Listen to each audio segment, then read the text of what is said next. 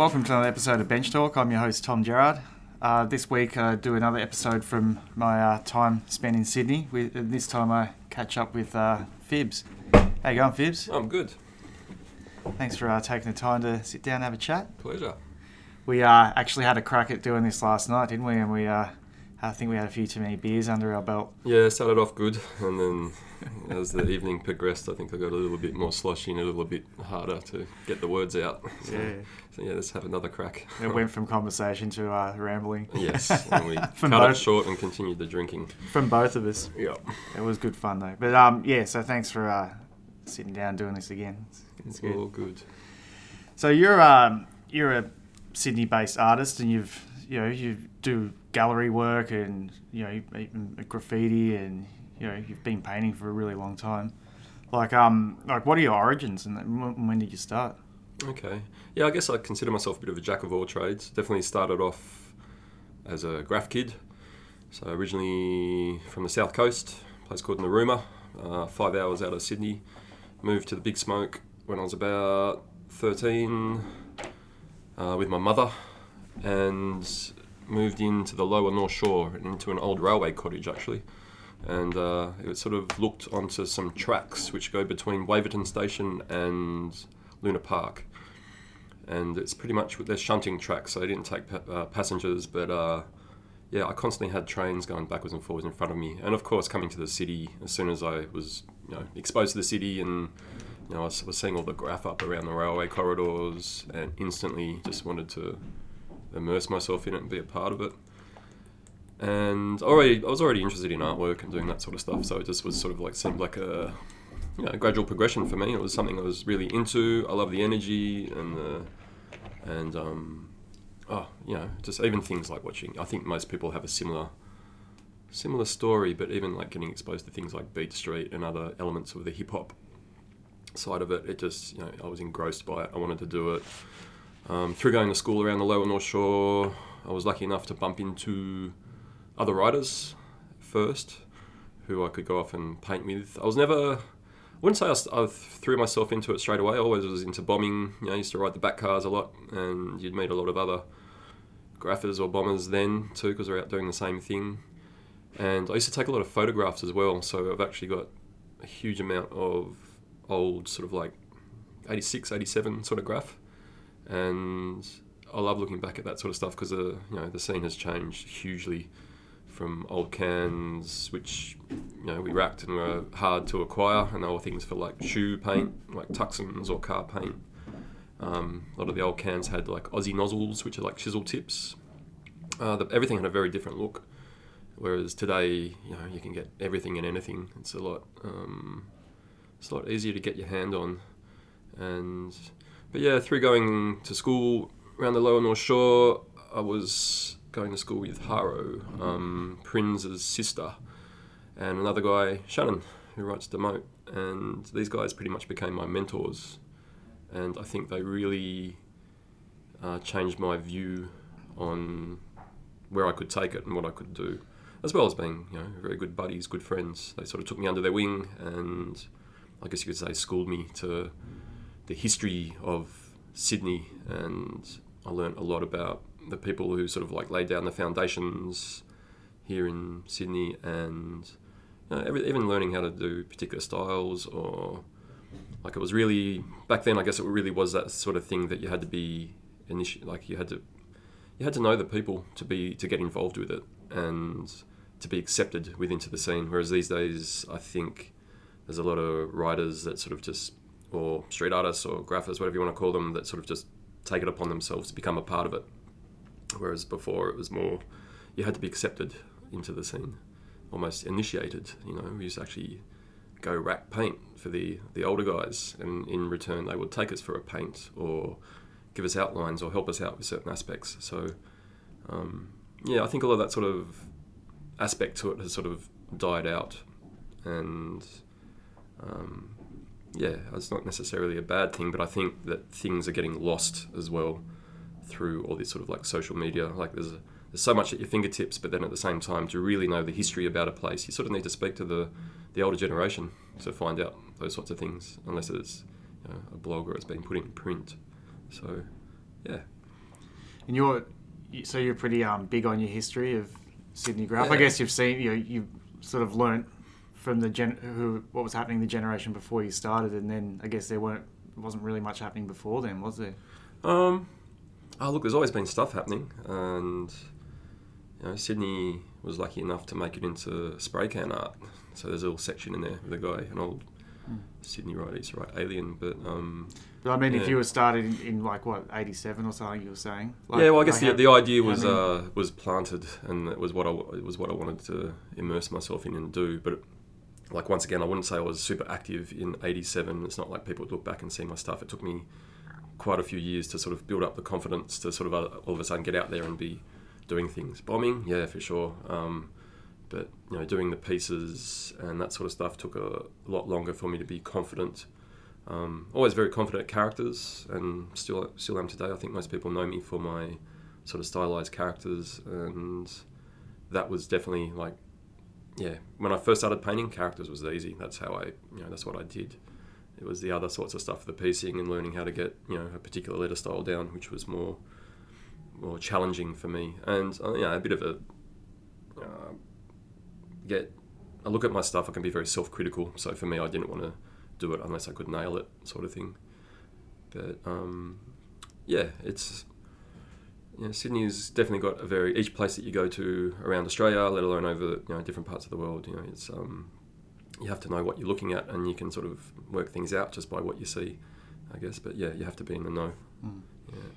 Going back to what you were saying about developing your style and everything like that, I think people who outside of graffiti who haven't really practiced drawing letters and designing a piece like underestimate how hard it is to actually do a good piece, and or even a good sketch, and then translate that into a good piece. Yeah, no, I guess so. Yeah, there's a lot of like the stuff. Everybody who starts does something terrible. We're all shit at first in the beginning, and then it's like trial and error, and you practice and you start to work out your direction. I think very early on for me, I realised that it was important to do something that wasn't too generic and was unique to you and what you did. Like Demote was already a style master. His letter styles were amazing. Very responsible for sort of like partly responsible. There's a bunch of other graphers as well, but helped push a particular direction that Sydney is proud of.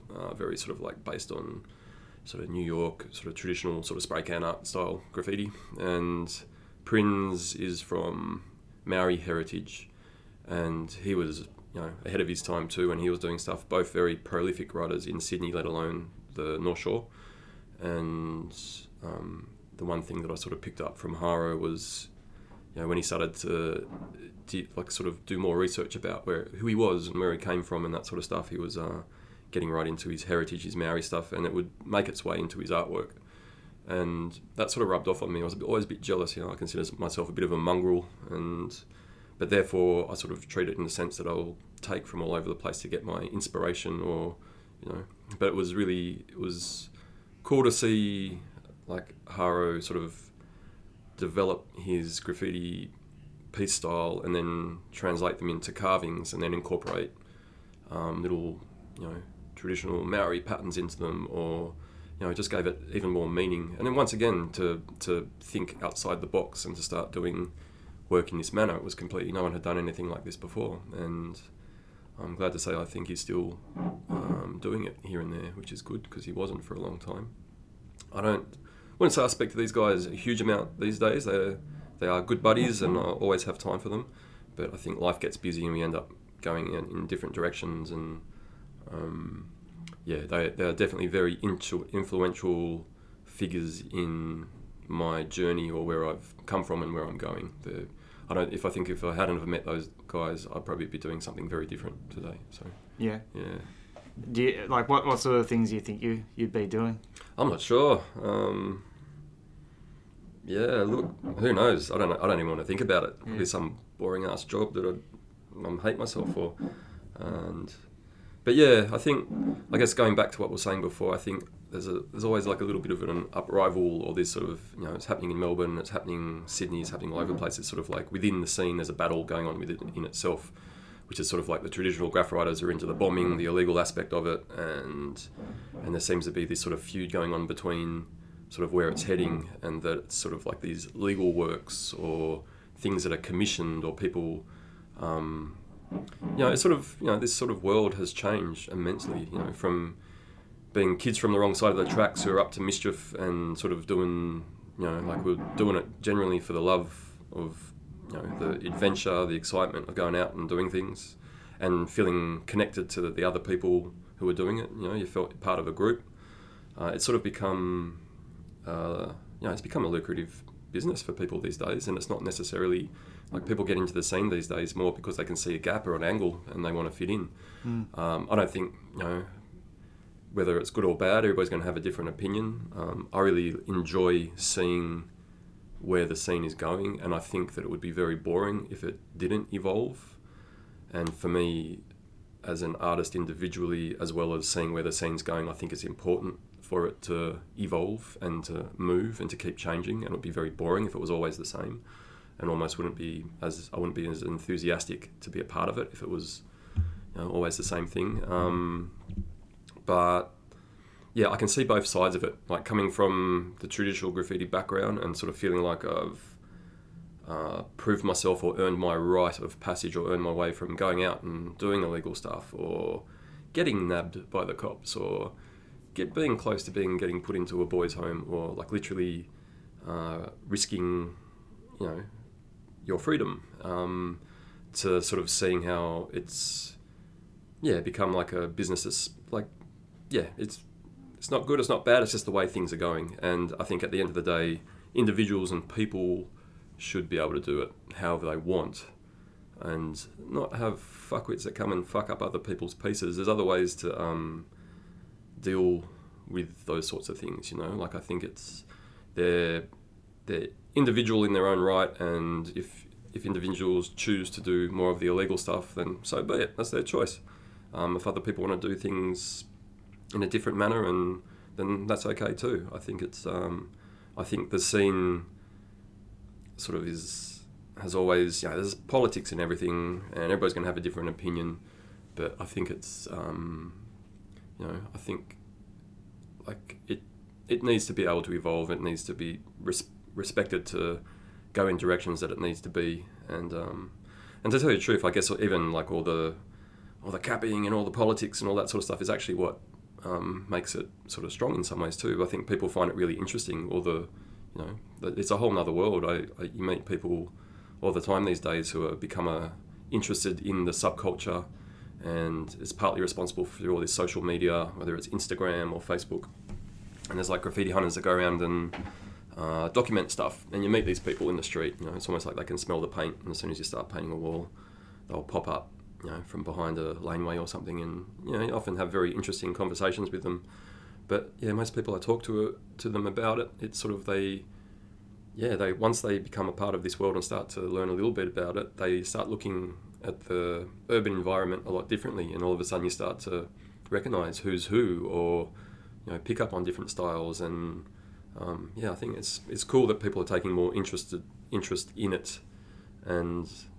But once again, it's always important to respect sort of the people who laid down the foundations and who helped it become what it has become today. And that I think is important for the new upcoming artists to take an interest and to sort of understand the scene.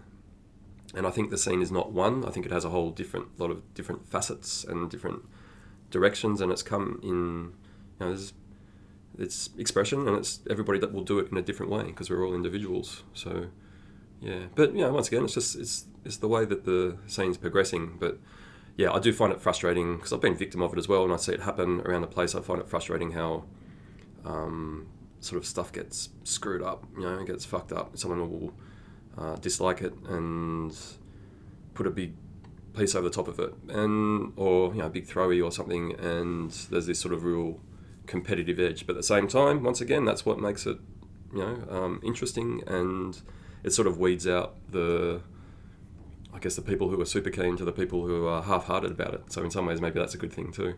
And I sort of like to think of it, turn a negative into a positive, and if they're focusing on fucking up your stuff, obviously you got their attention enough that they see you as a threat or see you, you know. So it's like, all right, cool, all right.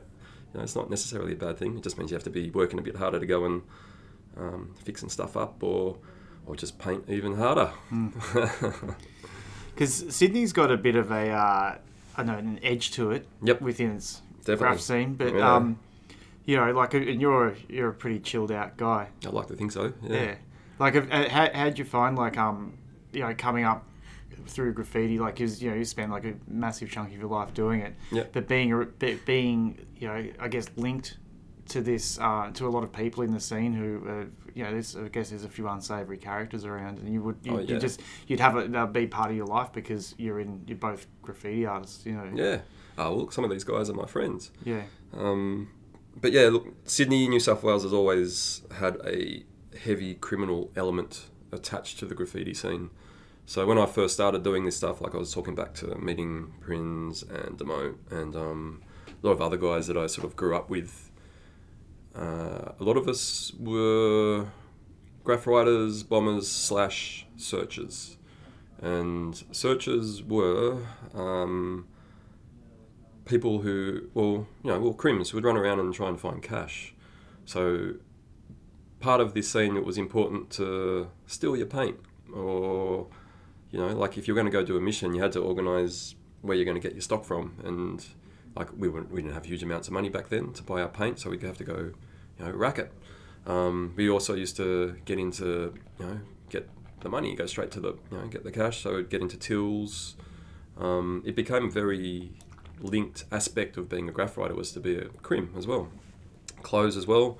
There was almost like particular uniforms, you know, like I guess hip hop's always been into like their tracksuits and, you know, shoes and sneakers and sort of sporty sort of wear, but I guess Sydney took that one step further, and there was like polo shirts and short shorts and, you know, certain types of shoes, and it sort of became this sort of like a real lad uniform, and we used to all wear it, and it was, you know, but yeah, it sort of had its ups and its downs. It sort of still had a bit of a negative sort of side of it because, you know, the graph scene was, majority of it is male, you know, people who did it, and egos become a part of it, and, you know, it was just sort of, you had to stick up for what you do, and if someone was going to put you down or start capping your stuff, you had to front up and sort of like prove yourself to a certain extent.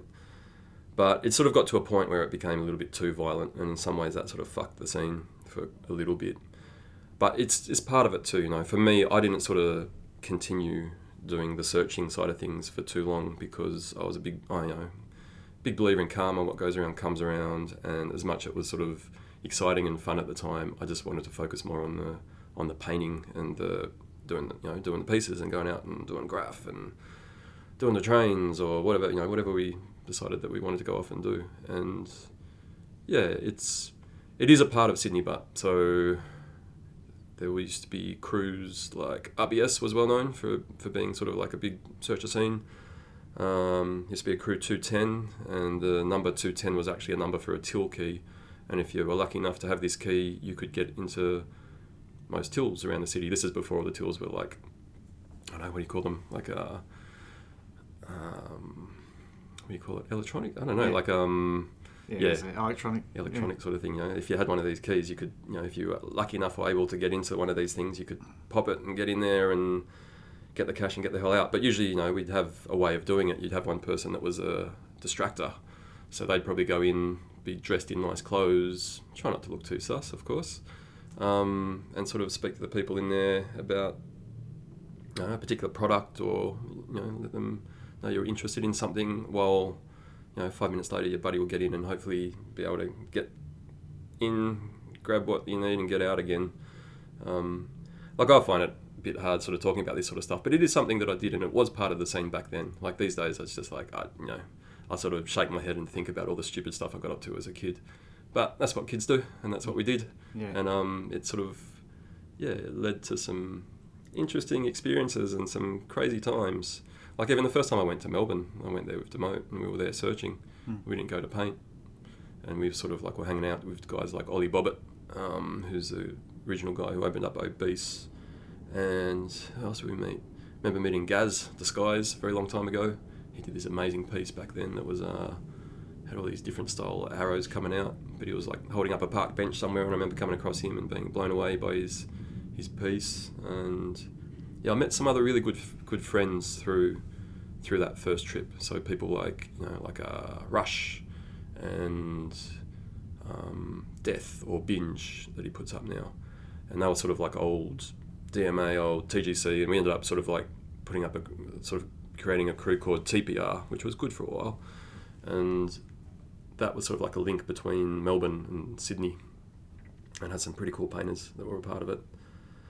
But yeah, these days, just pretty much, I don't know, full-time painter. I don't even really consider myself a graph writer these days. I love piecing and I'll always go back to it, but I also like the idea of being able to support myself and create artwork and make a living from doing that too. But the actual just aspect of going out and hanging out and having a paint, it's a social thing for us, so still like the idea of going doing a trackside, panels, yeah, sure, but Sydney's a bit harder. I don't really like doing it in my own backyard, but overseas, hey, maybe. I still really, I'm going to be a bit sad the day that I'm too old to, leg it down the tracks, or it's definitely a part of it that I really enjoy doing it. To go out on a mission and to execute something and do it well and get a buzz out of it. It's exciting, and I really like that aspect of it, and I think it's an important aspect of it as well.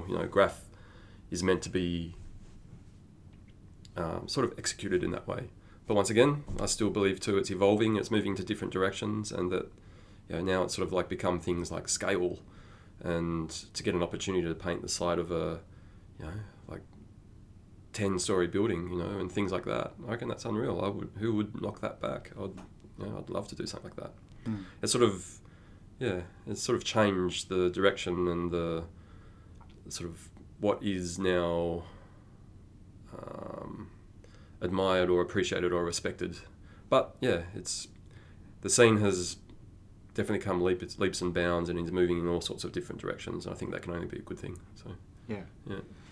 It's funny what you were saying about like the searches and all that, because I lived with a couple of guys from Sydney. Mm-hmm. Who my buddies. Yeah. I was back. I was back in the 90s. Yeah. I was still in high school and stuff, but they'd come and pick me up on my lunch breaks at school. Yeah. And go, let's just go for a walk around and get some lunch and stuff like that. And I didn't realise, like, I was so naive to what they were up to that I was they were using me as a distraction in the shop, and I'd be going in and just talking to the guy behind the counter or whatever about whatever. Yeah. And then, they'd be like, let's go. It's like, all right, no worries. And then they'd be like, oh, great work, Tom. Great work. Yeah. It's like, what do you mean? Come out with full pockets and a few things stashed under there. Bloody pop the till and all that and got the money out. I felt real bad. Yeah. And I had no idea. I just realised that that's just like that's the Sydney thing. And then they were telling us, like, this is what we all do up in Sydney, and it's like, fucking hell. But then I remember going up, like the first time I painted in Sydney as well. There was a whole group of us, and there was there was just this big Maori guy standing there, and I was just chatting to him and saying, aren't you gonna have a paint? And he's like, nah, I'm here to protect you if some guys come down and start trouble. It's like, bloody hell, you need a security guard to paint, like a bouncer. Yeah, well, it sort of is like that. I'm glad to say that New South Wales, like Sydney, has chilled out a lot these days, which is good. Because, like I said, there was a certain point where I felt like it was killing the scene. People didn't want to go out and do stuff because they were too worried about bumping into the wrong people and having a conflict. And it's happened before. I've had my fair share of run-ins with people, and it's just sort of part of it. Like sometimes I wonder why I'm still a part of this, because there's been some pretty fucking full-on experiences which have really screwed up my life a little bit. But at the same time, I'm a big believer in turning negative into positive, and in some ways these sorts of negative experiences have pushed me in some different directions which have been beneficial to what I do. And I guess one of those sorts of things would be, I did move to Melbourne because I was getting sick of what was going on in Sydney, and it ended up being the right choice, and it was a really exciting part of my journey, I guess. And that was sort of where I was able to sort of make more a name for myself as an artist. I think a lot of the younger generation think that I'm actually from Melbourne, but I'm actually from New South Wales, from Sydney. because I lived there for such a long time. I was there for 11 years, and then that's where I sort of met you and many other sort of like-minded painters, and hooked up with Everfresh when that was first getting established. And yeah, they were really sort of exciting times. And I really liked too that the Melbourne's always been a little bit more open-minded about what's produced and how you can do it. I think Sydney is very concerned about code of conduct, how things are done, and things need to be a particular way, otherwise it's sort of like shunned or not necessarily respected. Whereas I've always felt that Melbourne graph or the street art scene was more about being unique and individual and being different, and it was more important to stand out from the rest and to do. So you got there was more interesting to me, not to everyone, but more interesting stuff going on. So there was like posters and stencils and like artists that just completely stood out on their own and did completely different sorts of things. And to me that was really invigorating, inspiring, and I embraced it. I loved it. I liked not having being confined, or if I did something that was a little bit too out there or a bit too arty, that someone's going to go, "Where the fuck are you doing that shit for?" Yeah.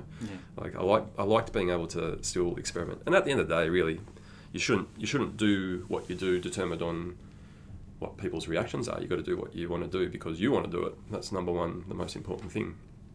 But Melbourne and Sydney, neither one is better or worse than the other. There's just different things, and that's what make them individual, or unique places. And often, like, I'm always backwards and forwards between Sydney and Melbourne is it's an important place for me, and it's a home for me as well. And I have many good friends, and I had a kid there, a little boy. I've got a little boy, Luca, who's now not a little boy anymore. He's 12 years old and in high school, and once again, Everfresh is still kicking on, and I'm still connected to those guys. I guess we're not necessarily working together as much as we are anymore, but once again, it's interesting to see where we have evolved to as well, and how some of the artists, what they're doing. Some of them are overseas, some of them are still in Melbourne, one of them is in Adelaide. Like, we're still all around, but it's not quite the sort of the old space we had down on Easy Street, and then before that, the one that was in the back of was it 3CR? And you used to work across the road. Yeah. From the Everfresh one, the Easy Street one, which was pretty cool. So we'd see you quite often. But yeah, it was good. They were good times. It was a lot more collaborations and banding together to sort of do missions and launches around the place. Yeah. Yeah. So a lot of people have commented that you taught the Everfresh guys how to use spray paint. Because I guess there was a lot of paste ups before you came on the scene. Oh yeah, and I was learning stuff from those guys too. I wanted to have a go, so I wouldn't say I taught them how to do it, but I think it was just that it's just inevitable that if we're around each other, we're influencing each other. And I guess we all came from different directions. That was what I really liked about Everfresh. You got guys that came from doing stickers and posters. You got guys that came from doing stencils. We all came from really different backgrounds and how we became a part of the scene, and I like that.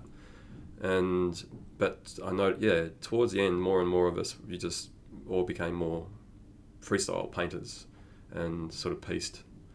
And I guess I was already sort of relatively established and had worked out a style, and I guess I'm quite well known for the cutback sort of techniques, which is a very common way of painting these days. But back then, I wouldn't say that I'm the original person to invent it or anything, but I definitely utilised it a lot, and I think it also influenced other painters to sort of use the same techniques. I was always very interested in, coming from Sydney, everything's about being clean and super tight and cut back. These days I'm really more and more interested in sort of doing things that are loose and messy and a bit more, I don't know what the right word is, like expressionistic, sort of get into the moment and splat paint around and do that. But I guess that's the beauty of it. It's good not to get too wrapped up in one particular style, and it's important to always keep moving. Well, for me anyway, as an artist, it's good to sort of mix things up and think outside the box and try something different. But yeah, look, I think most guys these days, it's interesting to see where Roan's come from. Roan used to just do stencils, and these days he does these monster. He's worked out his technique, the way that he does what he does, and he does it he's a master at it. He's worked it out. Meg's, I think, same. He was like stencils and that sort of stuff, and now does a lot of freehand work. But yeah, I think, definitely, I reckon the guys learnt from me, but I also equally as much learnt from them too. And sometimes it might even be more to do with business and not necessarily even painting techniques. It's just more how you manage yourself and do what we do full time. Because that's the other side of thing. I can paint, I can paint and I can paint and I can paint, but it's the thing that I've always struggled with and found hard is the business side of things. I hate looking at emails, and I think it's a bit of an in-house joke with the rest of Everfresh. I've always been considered, as soon as I got an iPhone, they were all bagging the fuck out of me. Even like with Instagram. When was that, last week? A little longer than that. But yeah, I'm a bit hopeless, and I've sort of resisted it as well. I always thought you didn't really need to do that sort of stuff. But to tell you the truth, this day and age, you sort of need to keep up to date with what's happening. Like same with Instagram, I'm on it and a part of it, but I resisted that for a very long time too. So of course, when a lot of buddies would put up #Fibs needs Instagram. I think it was Beastie and Nummy and dudes over at High Ground. They used to always joke about it and put it up. So it sort of made sense that once I got onto Insta, it was Fibs has Instagram. So finally. Yeah, finally. I'm pretty slack on it, but I tend not to. I just put stuff up, but I can be a man of not many words sometimes as well. So yeah. Yeah, because we have always joked about that. Like especially like now you're sort of catching up, but there were years ago where it's like like I think like we were saying, I got to get a photo of you like on a laptop or something like that, because it's like chalk and cheese. It's Well, I do have a laptop now. Wow. I know times are changing, I know. but I still struggle. Some days I just don't want to look at a screen or anything. Like, I find it hard. Like at the end of the day, this sort of I always tilt. I'm always in between. Like I'd love to just be able to paint non-stop and just do what I do and just go out and piece walls and I still do. I just do it for like I said, it's a very important aspect of who I am and what I do these days. But I've tried to fit into society and tried so many different sorts of jobs that it made complete sense that it was important to try and do what I do and make ends meet doing that. But it's definitely important for me to not just do what I do as work, because I think it loses I would lose my enthusiasm for it. I want to be able to do things the way that I want to do them. And sometimes doing a commission or a job, you can't necessarily do that. Well, you can, I guess. It depends on what you take on. But yeah, for me, it's a social thing. We managed to squeeze in a piece yesterday afternoon. Yeah. We have to go back and get shots of it, huh? Yeah, definitely. I know, the winter sun went down a bit too quick. Too many beers again. Yeah.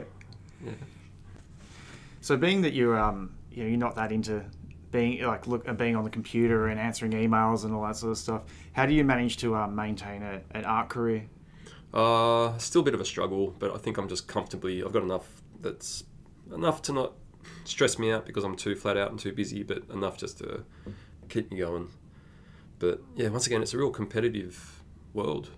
There's a lot of people doing it. There's a lot of people doing it too. Yeah, and it, like I said, it's become I find it a little bit frustrating sometimes too. But it's become a lucrative business, and the audience has changed now. Like there's big business interested in it. There's festivals that are interested in it. There's, it's gone from artists doing themselves that now that there are people that work as art managers, and it's become management as well. It's really interesting to see how the scene's moving. But I'm still not too sure how I feel about it. It's going to happen anyway, regardless. But it's just sort of, it's like people.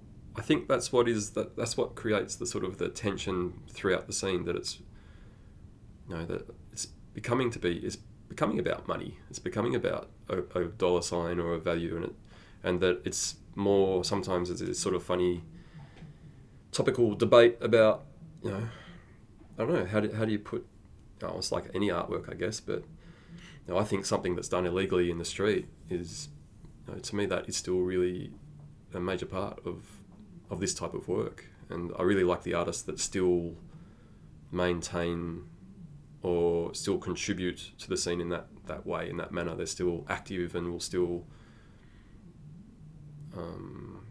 put work up. Not just be in galleries, a bit of, like, I like to consider myself as like I'm a jack of all trades. So I still love doing pieces. I'll still go out and do the occasional cheeky somewhere. But at the same time, I still want to be able to do studio work and paint canvases, and maybe when times are quiet, I'll have an exhibition. Or I don't mind doing the odd workshop and working with kids, trying to school the next generation. Like, if I had opportunities like that when I was a kid, I would have loved it.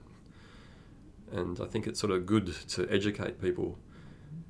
But it's definitely like I'm interested to see where the next place it's going to head is. It's becoming very collectible, and like I said, it's not necessarily a good thing or a bad thing. It's just, it is what it is, and that's what's happening. So it's just, if you don't like the way it's going, don't be a part of it. Otherwise, you need to sort of work out how to play the game. I actually see sort of it's like a bit of a game. You've got to learn out how to play the game. So. Yeah, because there's it's like there's become an industry standard on pricing walls and all this type of stuff. It's like as you were saying, there's a lot of people who are coming in just to manage projects and stuff who don't paint, and it's a really interesting time. Yeah, definitely. So now it sort of becomes this thing that you have to be hooked up with the right people to get these opportunities. Whereas I think unless these people know exactly who they want, and they might want you, they'll come directly to you. Otherwise, it is a very competitive world. But, definitely. Yeah. But getting back to your studio work and exhibitions and stuff, did you find that once you became part of the Everfresh crew, you started taking your studio practice a lot more seriously? Yeah, definitely. I guess I have had a few different studios in my time. It's definitely coming back to Sydney. I sort of hooked up with Higher Ground, which was a really nice little space for Sydney, even though Melbourne's unreal for collectives and just studio spaces, and warehouses are easier to find, to come across. And I don't know if anything could have ever, I don't think anything can ever compare with Everfresh, and how, definitely the first space, the back of 3CR, and then Everfresh opposite your old work down on Easy Street, that was a great space. Besides the fact it was a bit like a casino, and there was no real natural light that went in there, so you'd go in there and it'd be like a bit of a time warp. As well as being a place where people get rowdy and drink too much and get a bit loose, which is always fun too. Working in a space where there's lots of other artists doing their thing I really enjoy that sort of side of it. There might be times where I'm feeling a bit unmotivated and not really feeling it, and by seeing what others are doing gives you a bit of a kick up the arse. But I think it's always been, even before I got into the graph scene, I was always painting little canvases and doing that sort of stuff. It was natural for me, and I sort of do it, I almost do what I do too, almost like therapy. Like, for me, it's just, it's like a release for me. If I don't do it, I feel like there's something not quite right. And so I'd always be creating stuff anyway, and I've got a huge amount of crap, which I'm a bit of a hoarder, and have works of my own to works that I've collected from other people, and I call it crap, and some people probably would see it as crap, but it's important sort of stuff for me. But it started to get to a point now where it's just built up, and I reckon I could do an Unreal retrospective show or something like that, and one day I might, but I've started to try and, the idea of selling works and creating pieces for shows, or even thinking about what you're putting out, to create a series of work that is cohesive and all works together. Or even, I've been working with different artists lately as well, and I've been working a lot with George Rose at the moment, which has been nice, and just even to think differently about what am I painting, why am I painting this, and if somebody came up and asked me what it means, what would I say? So it's sort of like, or even, because I guess a lot of the work that I create, I just sort of do it subliminally. I have a lot of crazy characters, and I guess a lot of my stuff is based on nature, and I have my own sort of stylized approach to how I do what I do. But it's, yeah, you can always, I think being an artist, it's important to always rethink, always try new things, and to understand and accept that there's never a point that you know everything, that it's ongoing. It's much like, a bit like life, really. You have to be open to like it's, otherwise you sort of get stagnant. You sort of, I think, look, I love graph, and there's a lot of graph writers out there that sort of just do these sort of generic sort of style pieces. They master it, and then they just sort of like do it like a stamp again and again. And that's cool. There's nothing wrong with that at all. But the artists that I really admire are the people that sort of take it to the next level, take it to the next level, take it to the next level, and just push it that little bit further. To me, that is a really good quality to have. And I think with my studio work, it's sort of moved more into sort of brush work at the moment. I'm really enjoying messing around with acrylic paint. I'm still using aerosols, but I've just found that the aerosol on canvas or even on board, it doesn't last so long. There's a lot of chemicals in it, and it tends to crack up and doesn't last the test of time so well. So I guess I'm also trying to, it's a bit better late than never, but I've sort of sucked in huge amounts of aerosols and fumes and whatever else I've been putting in my lungs. But I like acrylic too, just because it's a little more friendly to work with, and I sort of really like the texture that it creates on canvas. So, and I would like to do more of that stuff. But I do find with my practice, I am constantly jumping around, and I think it's good in some aspects, but it's also not so good in some aspects, because it means that I never quite take one direction as far as it could potentially go. So I'm still trying to be a little bit more focused, and I think with my my practice, I need to sort of put on my blinkers and like really push something a long way before jumping to the next thing, which I tend not to do. I jump all over the place pretty quick. I have a short attention span, I think. And I think I have a bit of ADD as well, like most of us. So yeah. So have you travelled much for your art, like to do murals and things like that? Yeah, no, I travelled a little bit. It's pretty cool, some of the opportunities that have popped up through being a part of this, part of this world, and just I never thought that I'd be able to travel, do this. Have travelled a lot on my own coin, and just gone to whether it's festivals or places just to experience and treat it as like an excursion, to be influenced by what else is getting done in other corners of the world. And it's always been, I'm always blown away. But I've also been lucky enough to be invited to a few festivals, or interesting opportunities have popped up. I had one that was a pretty crazy trip. I tend not to travel too much by myself, but I want to do more of it. And one of the trips where I did travel to myself, I got invited to a festival in Mumbai in India, which was a pretty hectic place, but amazing at the same time. Huge amount of amazing sights and smells, and just a sensory overload. And I went there, actually, it wasn't even like a street art or a graph festival. I went there for a festival which was called Tech Fest, which was to do with technology. And and they get you along. And they got me along to paint some bloody walls. So it's in a university over there in IIT, Bombay or Mumbai. And yeah, that was an amazing experience. I had to paint a big theme, which is actually, it's in the Everfresh book that we put out. But it was like a theme of zoom into the future and save the planet, which was right up my alley, I think. So I was quite happy with that. But of course, once I got there, I could not find any spray paint. The spray paint that I did find were, I think they were Montanas that had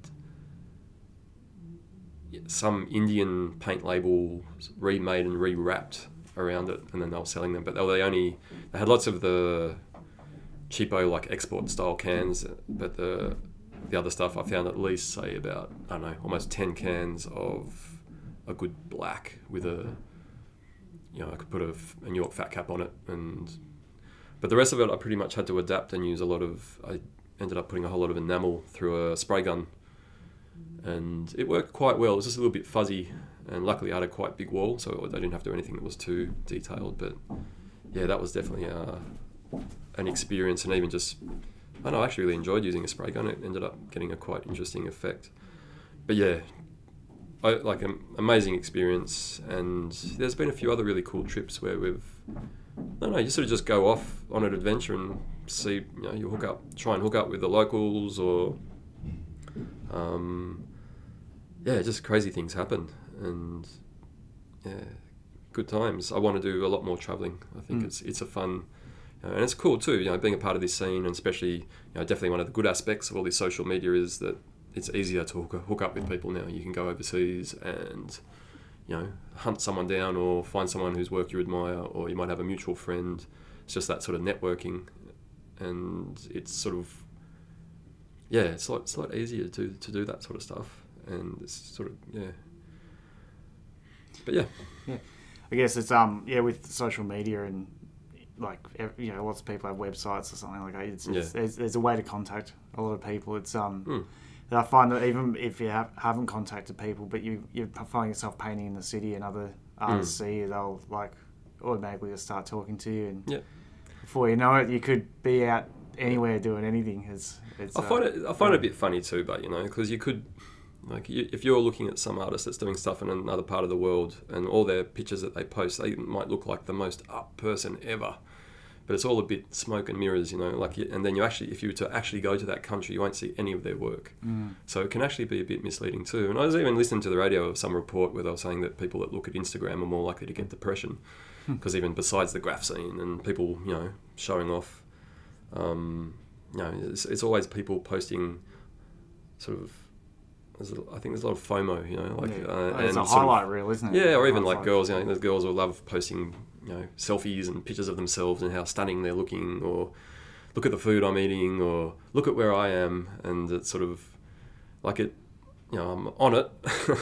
Phibbs has Instagram and I'm a part of it, but it's sort of like, I try hard not to get sucked into the Instagram vortex and get too, because it's like use it but don't abuse it sort of thing. I think it's the same with everything, because you can end up doing too much looking, and I don't think you need to sometimes not, like, I think even when I'm trying to come up with new ideas and things, I need to cut off from all that social media, because I want the ideas not to be influenced too much by anything else. And like whether we were talking about Everfresh guys or studio buddies all being together, it's just natural that you sort of pick up things from each other, and you sort of subconsciously start doing things that you might not necessarily think at the time is linked to one of your other studio buddies, but it just naturally sort of happens.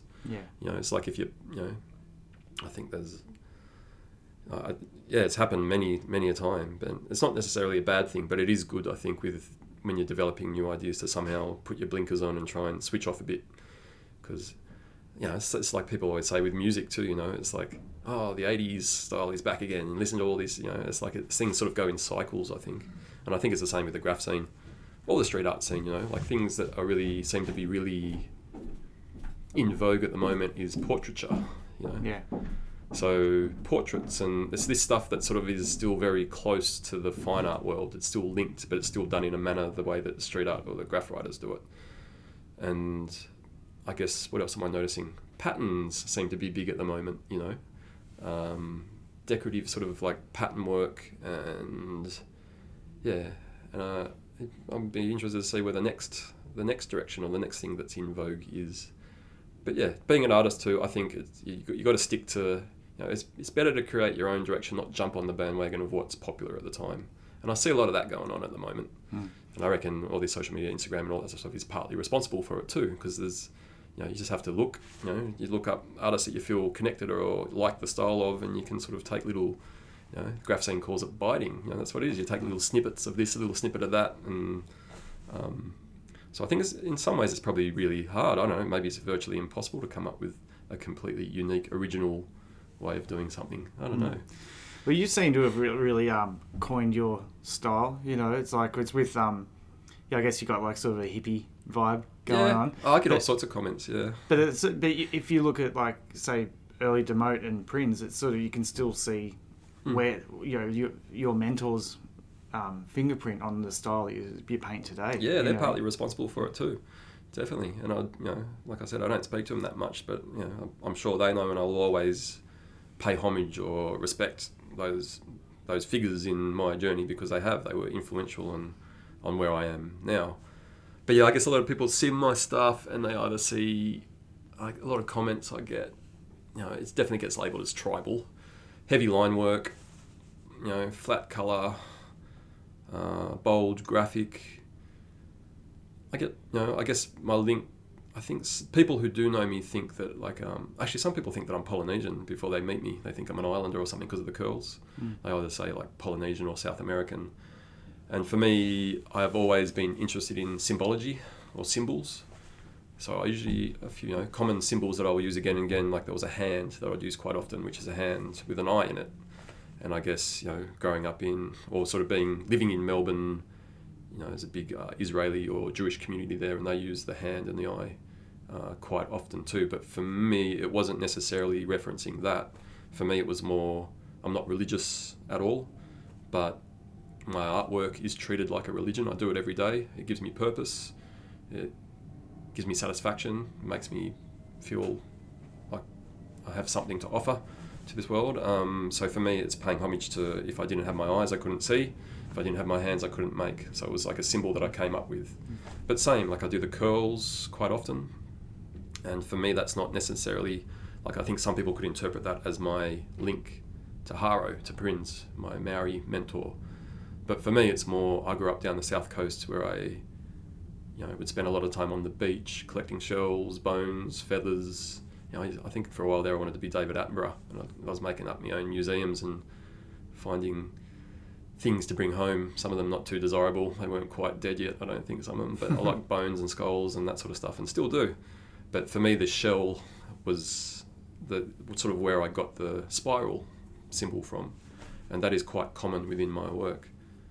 And for me, it could be anything from a shell to a journey, a life journey. You go from one point to another point, and I really, like, I do have meaning behind what I do, and if someone takes the time to ask me, I can explain to them why I've painted something a particular way. But because my work is quite abstract and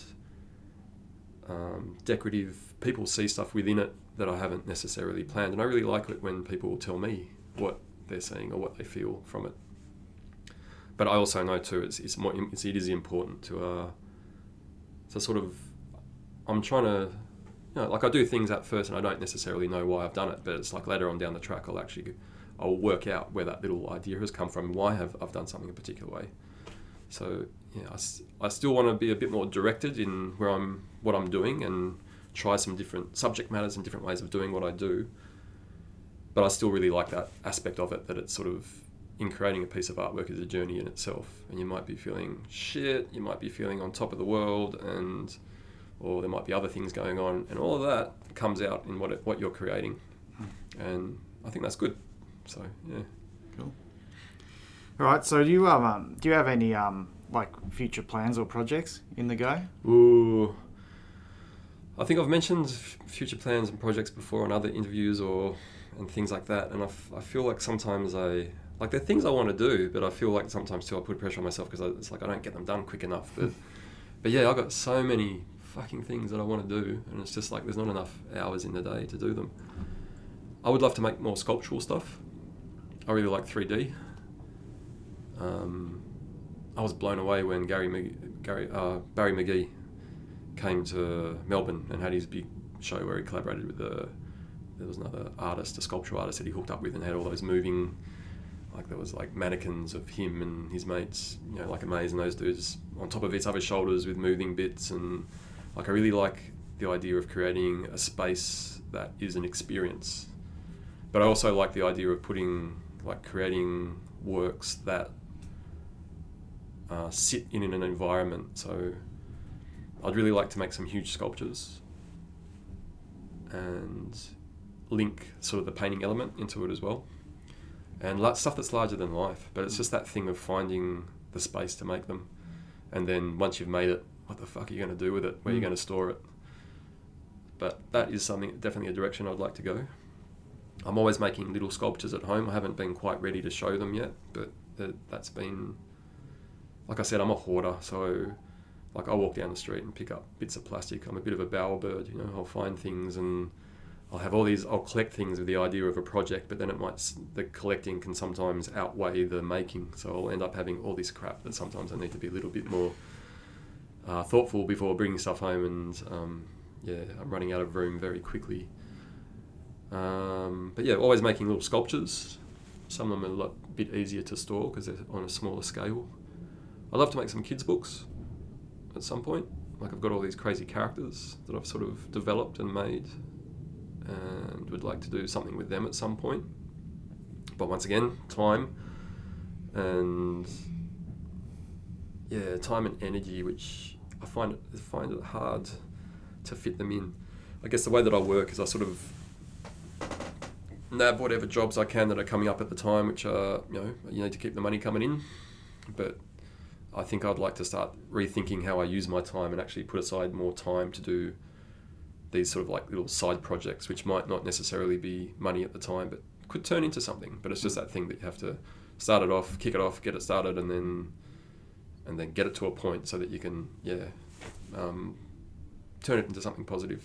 But I've got lots of little projects on the go, and sometimes they might sit there for a year, and then I'll pick it back up again and get back onto it, and then it'll go back, back in the shelf for a little while. And so I'm a good one at jumping around. I'm good at the starting process. I think I need to improve on the finishing side of things. Yeah, always room for improvement. So yeah. All right. Well, we'll start wrapping this up. Yeah. But thanks again for taking the time to have a chat. Yeah. And once again, where's the best place for people to check out your art online? Oh yeah. Well, I think we've just talked all about Fibs has Instagram, so you can look that one up. But I don't know. Is it all just one word? Fibs has Instagram. Fibs _has Instagram. Yeah. But otherwise, come to Sydney or come to Melbourne.